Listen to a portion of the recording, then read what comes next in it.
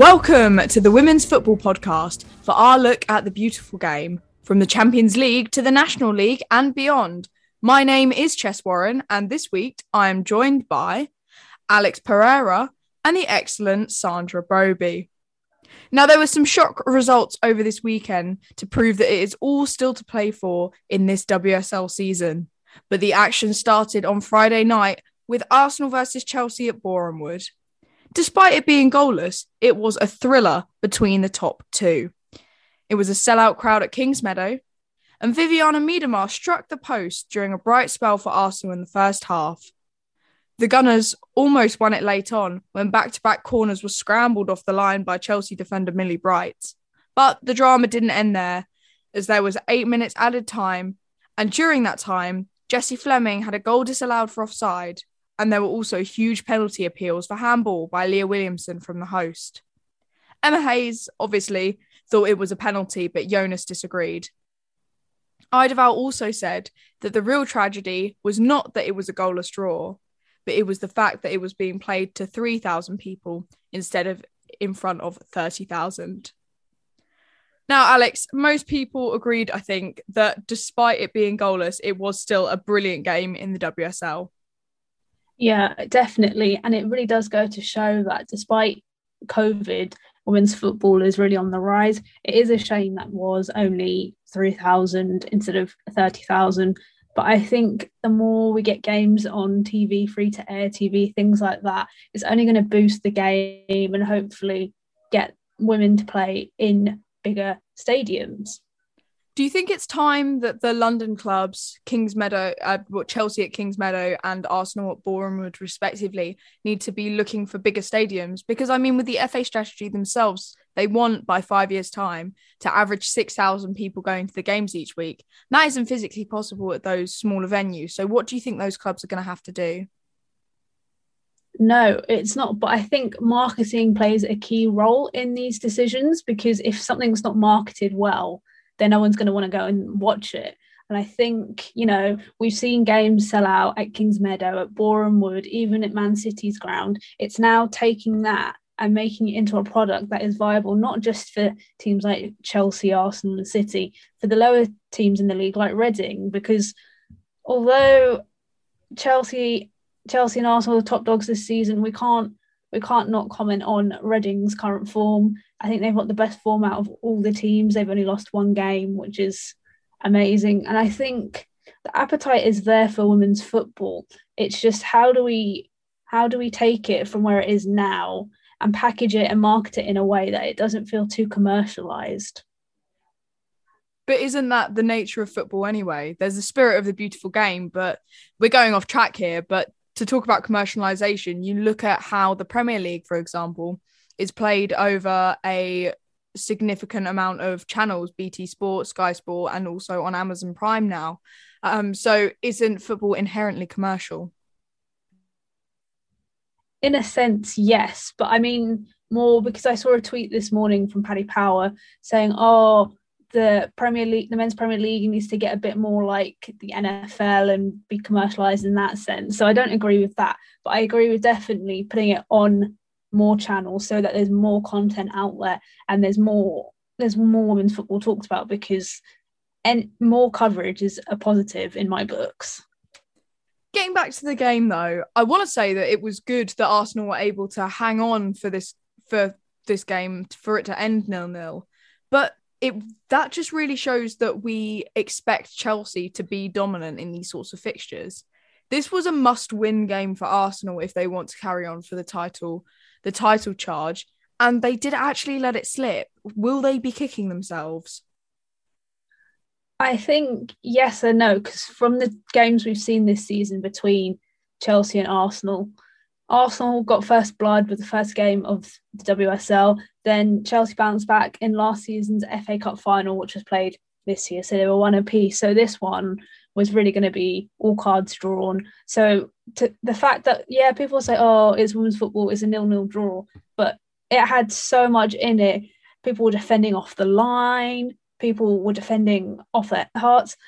And it was just a really, really great advert for the women's game, because I feel like had it been sort of a men's game, it probably would have been hyped up a lot more and it'd been like, yes, it's amazing and this thing and that.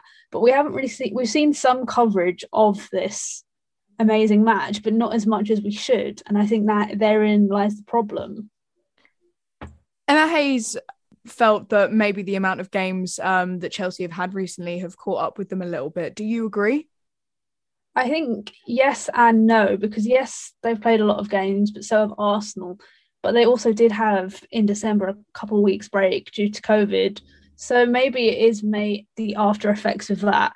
But I think the performance from both teams was phenomenal. It's disappointing that no team was able to go on and grab the win. But I do think perhaps maybe we had VAR and the technology, some of those close decisions perhaps could have been overturned, because particularly the one at the end was a clear handball. I don't care what team you support, it was a clear handball. I think the one involving Jess Carter was 50-50. And then the other penalty incident I didn't see, but it just feels like if the men can have VAR, why can't the women? Because it's all about having a level playing field. But yet the women still aren't having that level playing field and they're not having the technology afforded to them. And we saw something similar with the handball incident. We saw something similar in the Club World Cup final, which Chelsea ended up winning on a penalty. So how can the technology be used in that instance but not in the WSL? But I think that then comes back down to the original point I was making at the start of this set of questions of they need to be looking for bigger stadiums. For if you are expecting 6,000 people to come to a fixture each week and you don't have a stadium to facilitate that, what are the London clubs going to do? Because at Kingsmeadow and Bournemouth, I don't think they would be able to input the technology to have VAR just from the size of the stadiums. At Leigh Sports Village, for example, they will. And at the Academy Stadium, I would argue that they have the space to as well. Some of them are being played in the men's stadiums. It's not necessarily about being played in the men's stadiums, but just being able to facilitate the amount of people that they want to see watching those games. And then also they would be able to input the technology needed to put it on that level. What do you think those London clubs are going to have to do? Where are they going to look for those stadiums? It might be a case of talking to their male counterparts, seeing if they can help them out a little bit, because I know the Arsenal women's team are able to play some of their games at the Emirates. I'm not sure how many a season, but I think that could really help, just because the Emirates obviously has the technology. But I think, like you say, there are certain stadiums in London that they could turn to if they want to use the technology. I think it perhaps is one of those where you sit down with like the chairmen and the presidents of the clubs and see, yes, we're some of the best clubs in the country. How can we progress to the next level and ensure that with that comes technology and all this and all that? So it's probably one for a bigger discussion than we can have on this podcast. There was another big game on Sunday, and that was the Manchester derby at the Academy Stadium, which was a sold-out showing, and the BBC reporting that the attendance was a record for the Academy Stadium. I was one of the 5,317 in attendance. Sandra, I believe you were as well, in the biting cold and rain. As much as it pains me to say it, Manchester City absolutely dominated this fixture, especially in midfield. United sat back in a defensive shape and weathered the storm of repeat attacks from Hemp and Park. Mary Earps had some fine saves throughout the game to deny City of hitting the back of the net. And although United attempted to attack, as Russo was being used to aid Onabadier in controlling Hemp, when the ball was moved to Toon or got to Brun, it really had nowhere to go. Tactically, the shape just was not right for the Red Devils. In the 81st minute, substitute Caroline Weir did it again, almost an identical beautiful chip goal to the one she scored against United a year ago, in the top right of the net. Nothing Earps could do. And I was left with my red scarf in a sea of blue flags that erupted with cheers. The game ended 1-0. A notable performance I actually want to mention was Demi Stokes for City, who seemed to take more of an attacking role in this fixture to support the strikers in moving the ball up the pitch. And I also want to give a little shout out to Martha Thomas's grandparents, who I met after the game, who've braved the weather to cheer on their granddaughter and had a really nice retro United scarf on. I appreciated that. Now, Sandra, you were there. What went wrong for United? They seem to be completely overrun in midfield. Did Skinner give City too much respect by playing defensively and shying away from that style of attacking football that is the so-called United way? I'd say, I can't blame you for wanting to keep, decent defensive shape, particularly as City are starting to come back into form. I mean, the previous game, that loss against Chelsea was narrow. So it was narrow. So, I mean, they're getting their groove back. You know, they've got Bronze has come back and she's looked impressive since she's come back. As you mentioned, Stokes has looked really good. So you can't blame United for wanting to keep that kind of shape, because if you go too gung-ho with City, with when they've got players like Hemp, who's in such good form, like Jess Park, who's finding her feet, you could endanger yourself of being left exposed. It was ironic that it was going to be Caroline Weir who did that, another stunning goal, that everyone's talking about, that gives City the win that they need. But they just were so aggressive. Every time when they didn't have the ball, they were just back on United. They were just quite aggressive in how they were playing. In particular, I think, Lauren Hemp going forward was just dangerous, and she deserved the goal. It's just unfortunate for her. She couldn't convert, a few of the chances she had, and Ellen White came close as well. They just looked dangerous, particularly on when they were flying forward with Hemp, with Park as well. It was just, I think they just kind of overran City, particularly on the flanks. Particularly Lauren Hemp was just too rapid and too powerful going forward. Caroline Weir really does know how to switch it on in these games, as we said, with an almost identical goal to the one she scored last season. City are seeming to get back on their form now. Alex, do you think their earlier season woes are over? You'd like to think so, but with the way this season has been, it's been very unpredictable and very hard to sort of pick. Because at one stage we thought City were going to run away with the title, then Arsenal, then Chelsea. So it is difficult to predict what is going to happen. But I hope, for City's sake, they're kind of over that rough period that they had at the beginning of the season. Now, United captain Katie Zellem has been criticised as well. In the post-match interview, she used the nicknames of City players and was seen laughing and joking with them on the pitch, as were many of the players after the game, some of whom are her England teammates. Do you think that's easy pickings, or is it a valid criticism that there isn't enough, shall I say, passion for wanting to get that win, that you're able to speak with and joke with the people you were playing against after the match? Or do you think that it was just taken out of proportion, Sandra? I think so. I mean, you have to, the women's game, that the rivalry between City and United is still fairly new. I mean, United have only been in the WSL for a few seasons.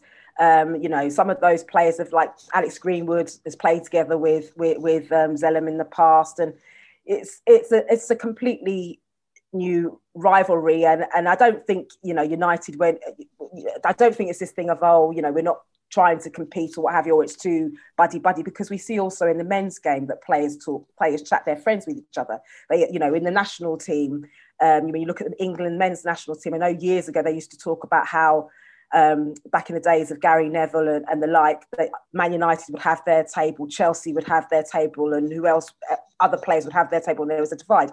Whereas there's more camaraderie, it appears, from what I can see in the women's game, and that United City rivalry is fairly new. It is a rivalry. I do think, despite the result yesterday, United would have been wanting to go there to win. So I don't think, we could put too much into like Zellem having a chat or speaking to players after the game, because obviously she's going to be speaking to them in a few days anyway because of the Arnold Clark Cup. So yeah, I thought the same. I thought they're literally going to be seeing each other this evening, pulling up to Middlesbrough. Like, why are people angry? But some people thought it was valid criticism, so I did think it was worth a mention. Elsewhere in the WSL, in the Midlands, Spurs leapfrogged Manchester United into third as they beat Birmingham 2-0. It took until 66 minutes for Rihanna Skinner's side to take the lead when Ashley Neville pounced on a rebound for her second goal in 2 games. Rhea Percival tapped home from close range to seal a deserved win. Spurs are now just 4 points off the leaders Arsenal, who are just 2 behind Chelsea, who are in second with a game in hand. Rhiannon Skinner praised her side for their patience and was pleased as well with her side keeping a clean sheet. Spurs aren't going away, are they? They're creeping up everywhere. Yeah, I feel like for this season, it's been a tale of two halves, because in the beginning of the season, they were a little bit hit or miss, still trying to find their feet. And now towards the back end of the season, they've really found their form. And, they're restoring some pride to Spurs and Tottenham, considering the men are not doing so great. So, if in doubt, support the women's team. You might have more luck. They have a target now on their back as well, don't they? As both of the Manchester clubs are behind them. But Spurs still have to play Chelsea twice and Manchester City away and also Arsenal away. So do you think they still have the ability to stay in this title race or the race for top 3? Possibly, but that is quite a tough ask to go on and say to your players, go on and win those games, especially Chelsea are in great form, Arsenal are getting back to their good form, City are one of those teams that never say die. So Spurs are really going to have to be on it if they have a chance of taking any points from any of those teams. Now, Sandra, for Birmingham, it was their 4th successive loss, and they're now 7 points behind Everton, who crucially have 2 games in hand. Is it curtains for Birmingham? Is it the end? Not necessarily. I mean, we've seen from early in the season that they are capable when they need to be of pulling off a shock, and if they need to be putting in a performance, die-hard performance against the top side, as we saw with that result against Arsenal. And there are still so many games that I wouldn't completely, because there are still so many games left, I wouldn't completely write them off as yet. It all depends on what happens, I guess, in that first 4 games after the international break. But I wouldn't completely write them off, given it's down there. It's very kind of like very competitive at the moment. Obviously, Leicester have done quite well. The second win on the bounce for them, which I'm sure will please Lydia Bedford. She's doing a really good job with the team, but I wouldn't completely write Birmingham off yet. I think, like the title race, it may well go down to the last few games. It was also a crucial day at the bottom as Leicester made it back-to-back wins as they swept aside West Ham. Leicester were 2 up after just 9 minutes thanks to a freak goal from Natasha Flint as she chased down Mackenzie Arnold's clearance, and Ashley Plumptree added a second. Freya Gregory completed the scoring 5 minutes into the second half. Lydia Bedford says the squad are playing with belief and confidence. Hammers midfielder Kate Longhurst posted after the game that the only thing worse than the conditions on the pitch was the performance of West Ham, as the Pirelli Stadium ground was torn up by teams in the weather. Now, Alex, when Lydia Bedford came in, they were bottom with no points, and they're now 8 points clear of Birmingham. She's doing a fine job, isn't she? What do you think? Yeah, it's such a turnaround. Like, it's always risky when you come in as a manager and the team you're managing is bottom of the league, but it's a phenomenal effort to be 8 points clear and to really hopefully, climb a few more places in the league. Why not? They're playing good football. Why not? Sandra, what do you think about Lydia Bedford's turnaround of Leicester? I think it's impressive. I mean, one thing that I can see from what she's done is she's very much given her background in terms of what she does. She's doing with England and, working with a lot of youth prospects. She's very much about bringing and cultivating young talent. And what she's done in terms of her approach to the transfer market, getting the likes of Freya Gregory, Missy Goodwin on loan, and then obviously, more importantly, instilling confidence in the side so they can get, put in a performance like they did against West Ham, and also having an approach that now seems to be bearing fruit. She's done a very good job, and obviously you can see from the results that the morale of the team is high, their confidence is high on the pitch. Jess Sigsworth, obviously, last week there was controversy around the sending off, and then obviously the penalty that happened, but she's got them putting in performances and adapting to whatever the formational philosophy is that she wants to deliver on the pitch. So that's bearing fruit, and she seems to be doing a good job. What went wrong for the Hammers then? Because it seemed very unlike them to fall apart in this way, especially in front of a Leicester side. West Ham seemed to have, they were on the upward turn at this part of the season, putting in strong performances, really resilient performances. And we didn't really see any of that today. So what do you think went wrong there, Sandra? Could just be a case of bad day at the office. I think for West Ham, it's unlike them, and that, you know, just Leicester were just too good on the day. So I expect West Ham to come back. I mean, they're a very resilient side, quite tough to break down sometimes. So and it could, as you mentioned, the conditions that might have also been a factor. So it's just maybe just one of those days and one for West Ham. Everton are now second bottom as they lost to Aston Villa, who have now won 2 of their last 3 games. Emily Gleanick tapped in Jill Scott's overhead kick, which is beautiful, by the way. Please go back and watch it on the replays if you can. And Ramona Petzelberger steered home Alicia Lehman's cross to secure a deserved win. The victory leaves Villa in 9th. Everton have only won once at home this season and seem to be stuck in a rut, especially with several players out of contract. They've got 1 point from their last 5 games. For Everton, this was supposed to be a season of progression. Alex, nothing really seems to have come from it, has it? What do you think is the issue there? There's probably a couple of issues that I guess we'll never really know the answer to. I think changing managers halfway through the season hasn't helped. There just doesn't seem to be that bond and unity in the team that other teams have. There's probably a lot of things going on behind the scenes that we're not privy to. That's probably affected a lot of the performance. Perhaps the former managers' tactics and formations perhaps didn't fit Everton, but it is such a decline for them this season. They've had as many managers as they have had wins in the WSL season so far. And Willie Kirk was critical of the club, saying that he's gone, Vasseur has gone, so where does the club go from here? It's a good question, isn't it, Sandra? Where do Everton go from here? Well, I mean, the first thing I guess is to try and get more points back on the board, as well as picking up a win to boost confidence. I think also the challenge for them is that they had a number of new players come in, and obviously Willie Kirk must have had a plan in mind when he was bringing in those players, including promising rising stars like Hannah Bennison. So I think as Alexandra mentioned, it's the change of management. 2 managers gone probably hasn't helped, because Willie Kirk had his way of doing things. Obviously, Jean-Luc Vasseur would have had his way of doing things, which obviously the club weren't happy with. I think the main thing is they just have to get some points on the board and avoid.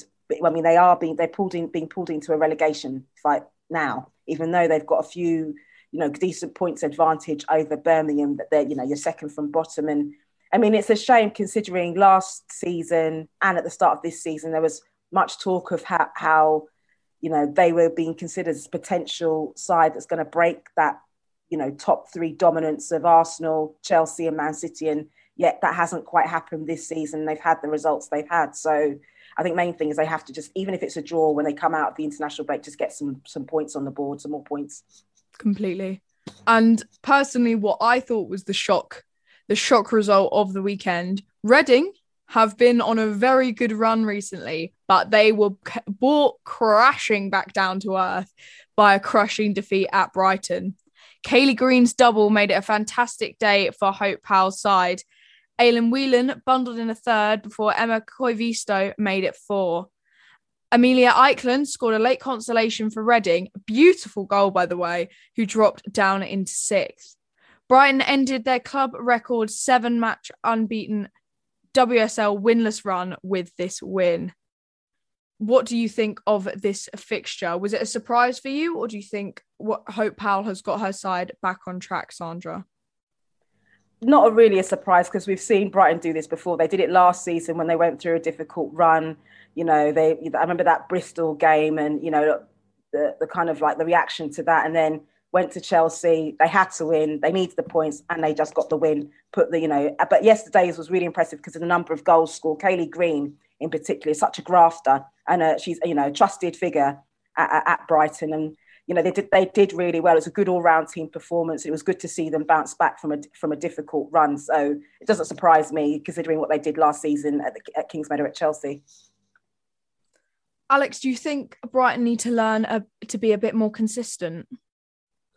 Yeah, I always say consistency is key no matter what sport it is. And I think Brighton are one of those sides that they're kind of like a bogey side in a sense, because on their day, they will just go out and they'll beat you like they did it to Chelsea last season.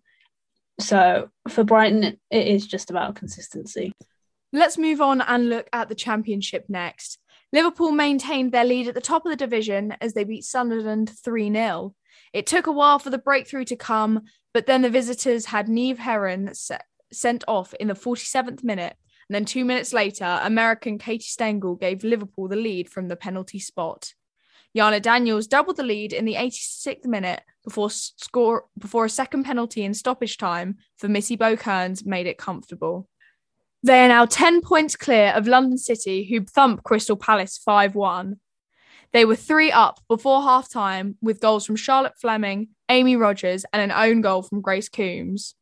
They added a fourth 6 minutes into the second half with Molly Rouse. Millie Farrow pulled a goal back, but Rogers added her second to make it comprehensive. Charlton are third and kept their unbeaten run going after a 1-1 draw at Coventry United. Elise Hughes had given Karen Hill's side the lead, and 2 minutes from time, Katie Wilkinson equalised to give Coventry United a slim hope of avoiding the drop.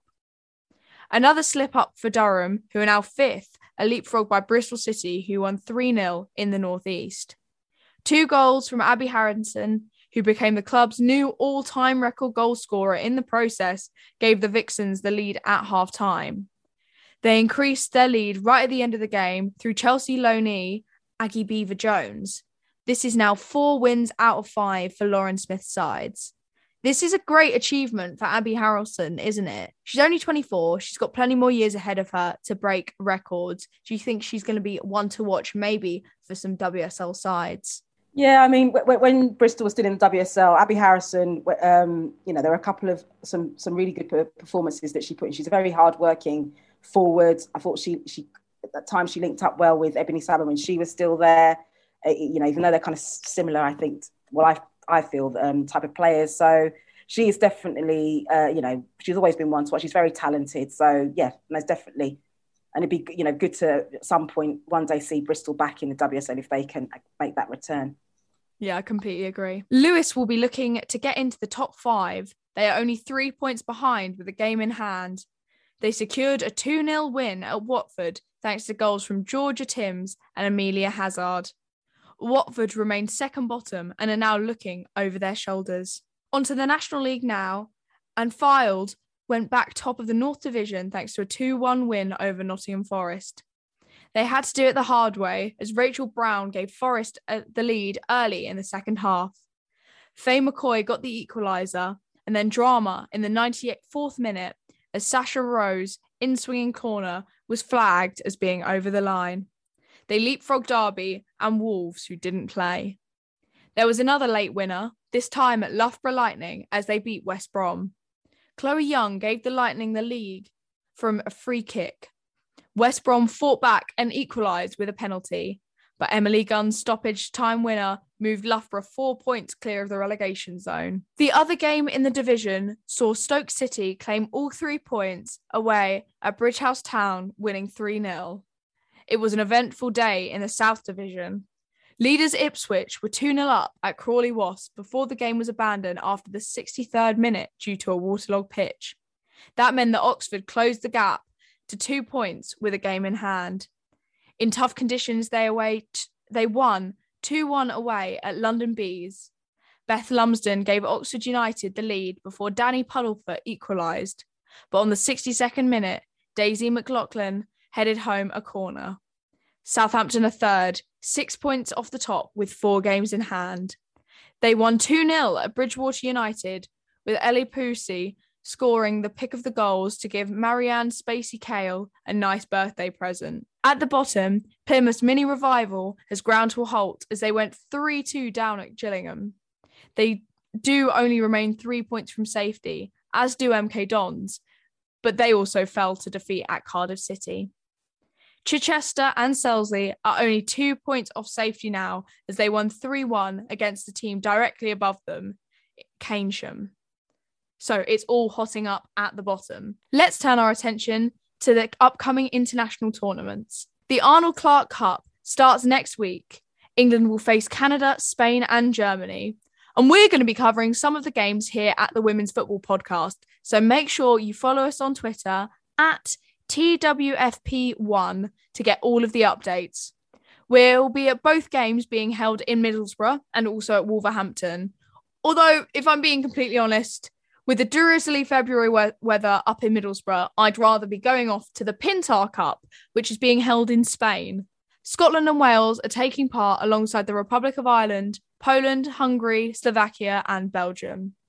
Sandra, it's an interesting little tournament, isn't it? It's one that's piqued real interest across Great Britain. What are your thoughts before both the Arnold Clark Cup and the Pintar Cup? Well, it'd be good to see, and as you mentioned, Scotland as a whole, it'd be good to see how Wales do, particularly with some of the young talents they're bringing through, both from the WSL and outside of it. Rebecca, from the presser she did last week, Rebecca Granger was saying that morale's really good in the team, and that she's looking forward to seeing, how well the likes of like Esther Morgan do, how they fare. And she also talks about the kind of roles of responsibility that the Wales players have. Like there are leaders right across the team, whether they're the more senior players who've been there a long time, like the likes of Helen Ward and Jess Fishlock, and then obviously some of the younger players who are coming through as well. There are leaders amongst them, so it would be good to see how they do, how they fare, and also just the Republic of Ireland in terms of what they're doing. So yeah, it is an interesting tournament. It'd be interesting to see if Scotland retain the cup.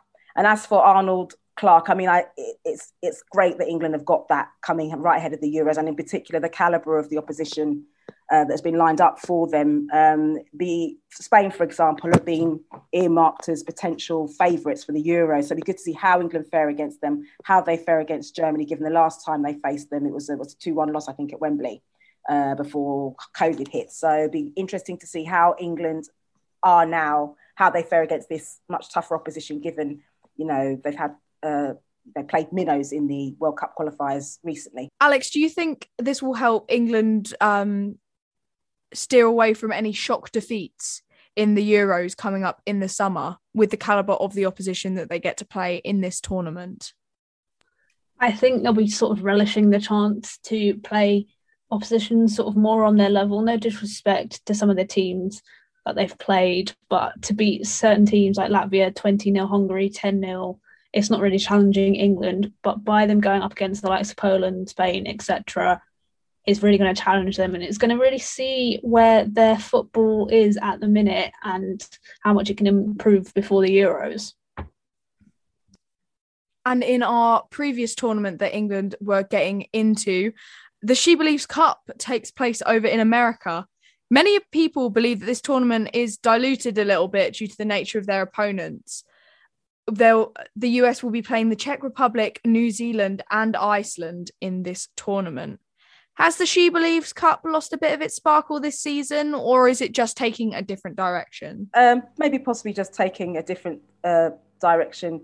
Me, I'm just in terms of New Zealand, I'd just be interested to see if Rebecca Stott, if she, how she does, if she gets the run out. I mean, her kind of experience over the last year or so and her comeback from her, Hodgkin's lymphoma, having that and having the treatment for that, and then making the comeback and playing football again is remarkable. So I'd be interesting to see how New Zealand fare, how USA fare. In particular, there's a lot of talk around Trinity Rodman, another young rising star within the US team. So it'd be good to see how some of the younger players in the US side do at this tournament, how they fare in the tournament, and that's I'd just be interested to see how Rebecca Stott does if she gets that run out. That's it for this week. Don't forget to subscribe via all good podcasting platforms and leave us a review. Follow us on Twitter at TWFP1 and the Women's Football Podcast on Instagram. Have a great week and see you all soon.